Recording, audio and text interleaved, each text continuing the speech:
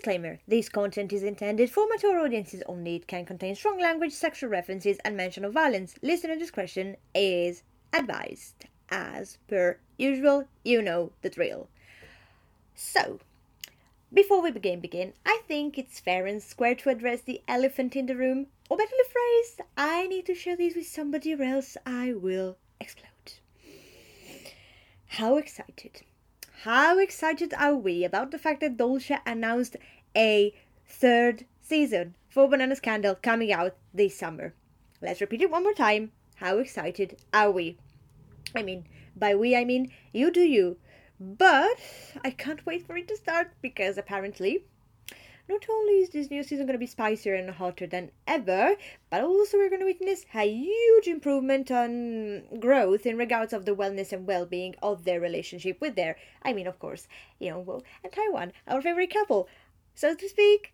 Off with toxic behavior and on with the good stuff. And yes, of course, my pervy little brain is in a huge hive thanks to all the extra delicious sex scene that will bless our eyes. However, we are professionals here, and we can't wait to see our beautiful boys finally happy and all lovey-dovey, no issues whatsoever. Oh, it's gonna be epic, pure gold. Just hands. Righto. BBC News moment done.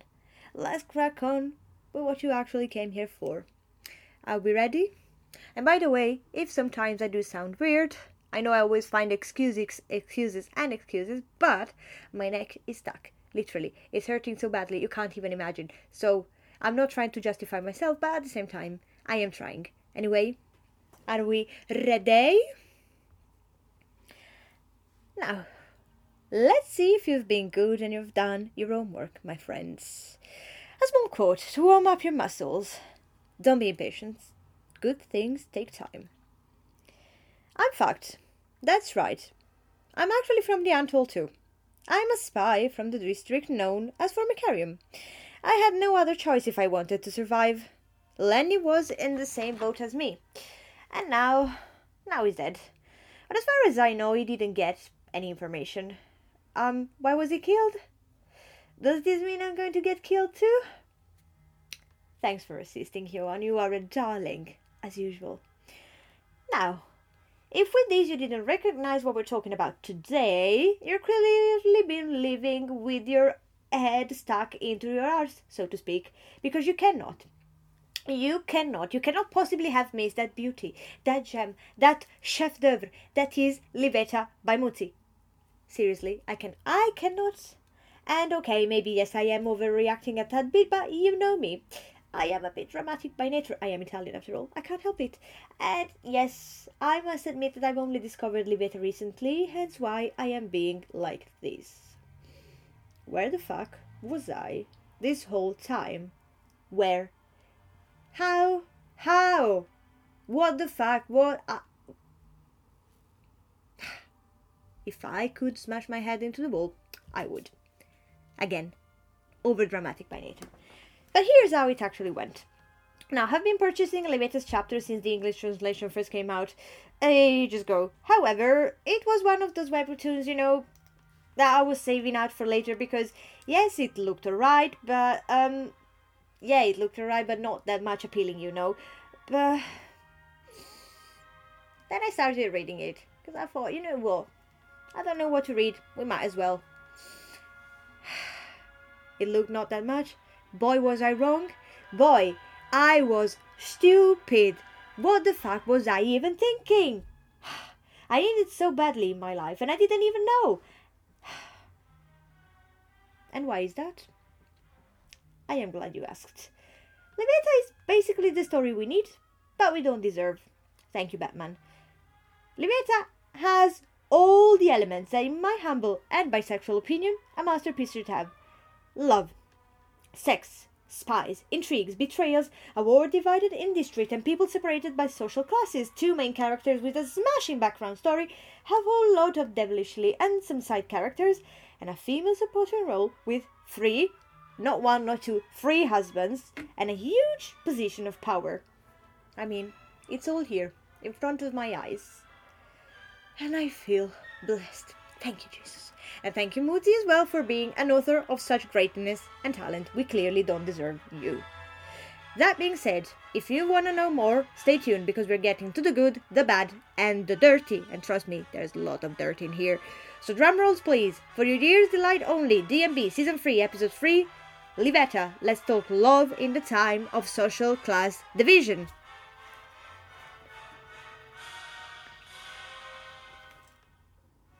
Now, where does this all begin? Or better, where shall I start my narration? Well, potentially with a little insight on how the world is structured, because after all, it's thanks to that our main characters went from strangers to lovers. So, in this story in particular, the world has always been divided into districts, who have always kind of been one against the other. That is, until only the two strongest remained. One being the Luna district, ruled by the Luna family, of which Liveta is a part of. Yes, Liveta, as in the title. And the other being the Formicarium, a secretive territory with an extensive knowledge of medicine and technology.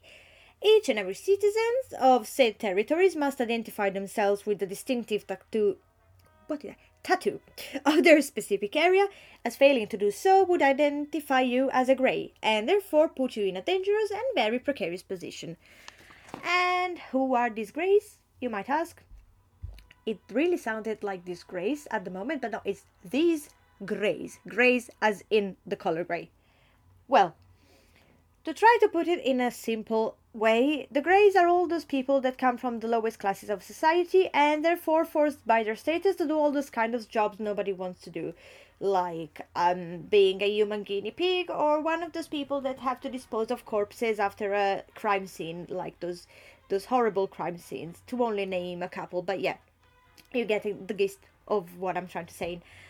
Furthermore, their being outcast doesn't give them access to a full citizenship, and therefore you can recognize them straight away because, well, they are the only ones without one of those tattoos I told you about. And speaking of which, if anybody wants to know, Luna's tattoo is a moon, as the name of the district suggests, and Formicarium tattoo is a weird geometric shape, which I frankly don't even know how to describe. You're welcome.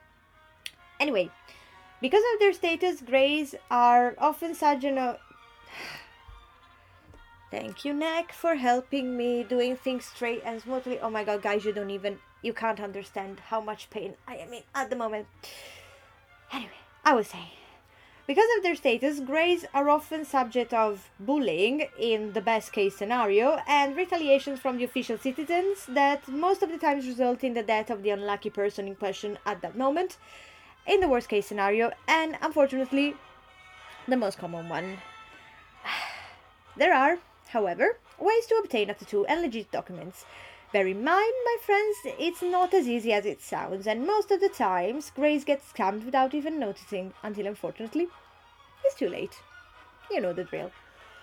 And it's in this jolly atmosphere that we lay our scene, where we witness the story of Yohan and Victor Luna and their blossoming love.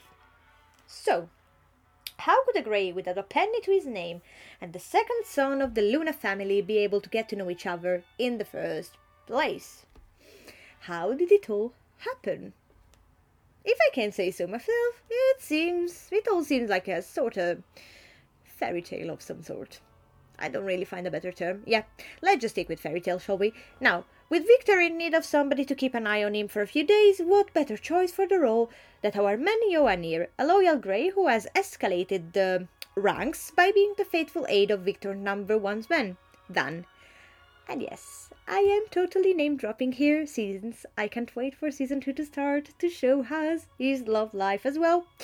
Because we need to face a fact here. Secondary couples are impossible to resist, and sometimes their love story is even better than the... how do you call it? The bigger couple? The principal couple? The primary couple? Whatever. You know what I mean. And anyways, I am losing my train of thoughts once more, so where were we? Yes, so Van puts Victor in the care of Yohan, who thought that his only job as a temporary guard would be, well, making sure that Victor wouldn't put himself into any form of particular big sort of danger. Well, what he didn't know was that Victor is a sex-driven beast with the urge to fuck any male-breathing being in the close area as many times as possible. And when I say male-breathing being, I mean of consensual age. Not underage people. We don't do that here, guys. Just so you know. In case you were asking yourselves. Alrighto, Victor might be dick addicted, but he's a good man. Anyways, you got the gist of what's happening in Victor's apartment at the moment. And yeah, Yohan gets from bodyguard to factoid in a mere span of 5 panels, and frankly to Victor's joy, since Yohan's dick is a weapon of mass destruction to die for, and as it often happens, from what started as a mere sex relationship blossoms a love so pure it could be the envy of any couple, a love so transparent with no lies that his songs will be sung in the whole of eras for 1,000 years. The end. Ha! You wished. No lies? No secrets?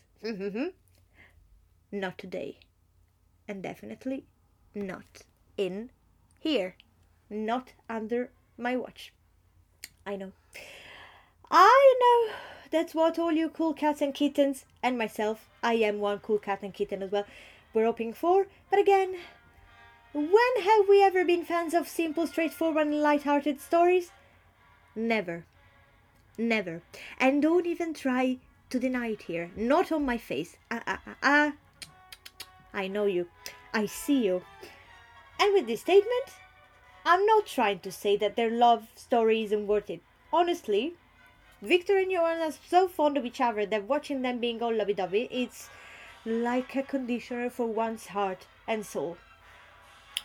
But, yeah, the lies and the secrets lie somewhere else. Somewhere deeper, and somewhat they come from a long time ago. Because I may have forgotten to mention a tad bit of an important information here, that being Yohan is a spy from Formicarium. First reaction, shock! Shock because, and before you try to crucify the poor guy on a public square, let me tell you he has a more than valid reason to do what he's been doing. Get ready, for we are about to dive into Yohan's tragic past. Yohan, a grey from Formicarium. He lost his parents at a very young age to a series of inhumane experiments conducted on greys by the so-called doctors and scientists of that same district, that being the Formicarium. If anybody hasn't, how do you say it? If anybody hasn't got. One more time. Let's dive into Yohan's tragic past. From the top. A grey from Formicarium, Yohan lost his parents at a very young age to a series of inhumane experiments conducted on greys by the so-called doctors and scientists of that same district. Left alone with his young and sick brother Simon, he was taken in the care of a grey woman who was also taking care of other kids, just like them. And that could have been the end of our story. Unfortunately, the newfound familiar love couldn't cure Simon's disease, and unfortunately again, if you're not an official and registered citizen, you don't have access to healthcare unless you pay a pretty penny for it. And, oh well, greys are not exactly rich, so you can imagine the outcome of the said situation. And yeah, for some of us it sounds chillingly familiar. So, well, however, an unexpected turnaround happens when the leader of Formicarium makes an offer Yohan cannot refuse.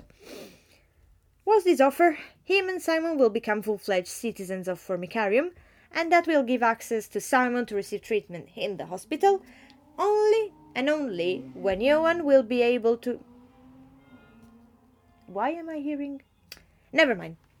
I was saying, they will become citizens only and only when Yohan will be able to retrieve a certain list that's been sitting in the hands of Victor Luna. Yes, that Victor Luna. Victor as in Yohan's boyfriend. If Yohan brings the list, the leader gives him the documents. Easy peasy lemon squeezy, except that this gets difficult lemon pretty soon, since underneath something else seems to be boiling. Because for one, Victor and Yohan fall in love in the blink of an eye, but to be fair, that's the least of our problems at the moment. What we discover is that apparently Victor and the leader of Formicarion have a saucy story together from the past. So in the past days, apparently they were a thing, so potentially the list isn't the only thing our leader is after. Furthermore, said person has no intention to treat Simon nor to make our favorite pair of brothers a couple of honest citizens.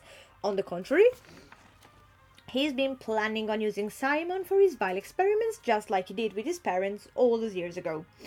And last but not least, everything is revolving around a neutral piece of land that districts have been trying to claim for themselves for ages.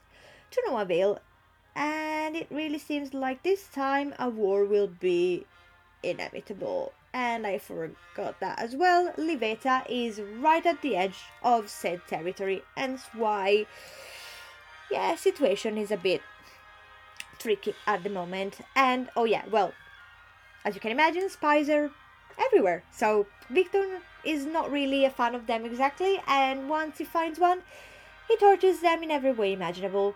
And I guess Yohan best not spill his beans at the moment, right?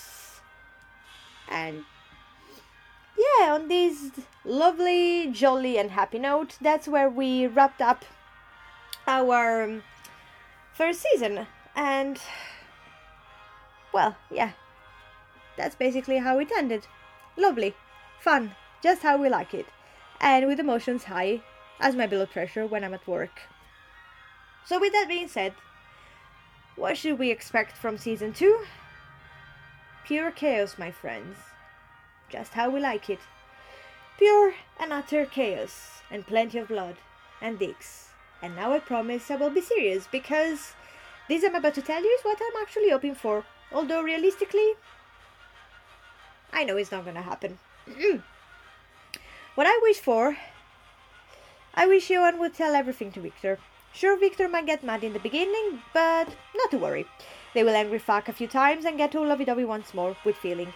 Together, alongside Victor's badass and polygamous sister, they will find a plan to take down that bastard of a leader once and for all. Simon will be cured, and the Greys will live peacefully alongside everybody else, once and for all, with all their basic human rights granted.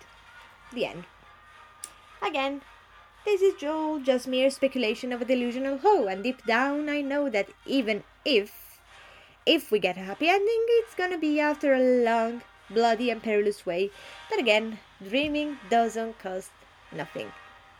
So, with all that being said, and my neck acting up, once again I am dying here, I guess we can wrap it up by saying this. This webtoon is a clear testament to the fact that no matter how much we are divided by leaders, society, unspoken rules, money, power, the way love always finds a way to overcome all these kind of obstacles is nothing short than extraordinary. And basically, you always get back what you give out. So, with that being said, choose love. Always. And this marks the end of the third episode of this third season of D&B. If it was to your liking, as it should, since literally I worked my ass off to prepare it, and guys, it hasn't been easy. It hasn't been easy, and honestly I can't wait to get a paracetamol and just go to bed. So yeah, if it was to your liking, please make sure you give a thumbs up, download it, subscribe to the channel, share it with whoever you like. You fucking know the drill by now, but basically do whatever you want, as long as you spread the love. And on a very special, how would you say it? I have no idea. Well, on a very special whatever, I will see you next week with a new episode. And yeah, in the meantime, stay hydrated, make sure to engage in plenty of kinky consensual activities. Make sure you don't get your neck blocked as mine, please, because it's devastating. And I'll be waiting for you. Same time, same place, next week. Bye!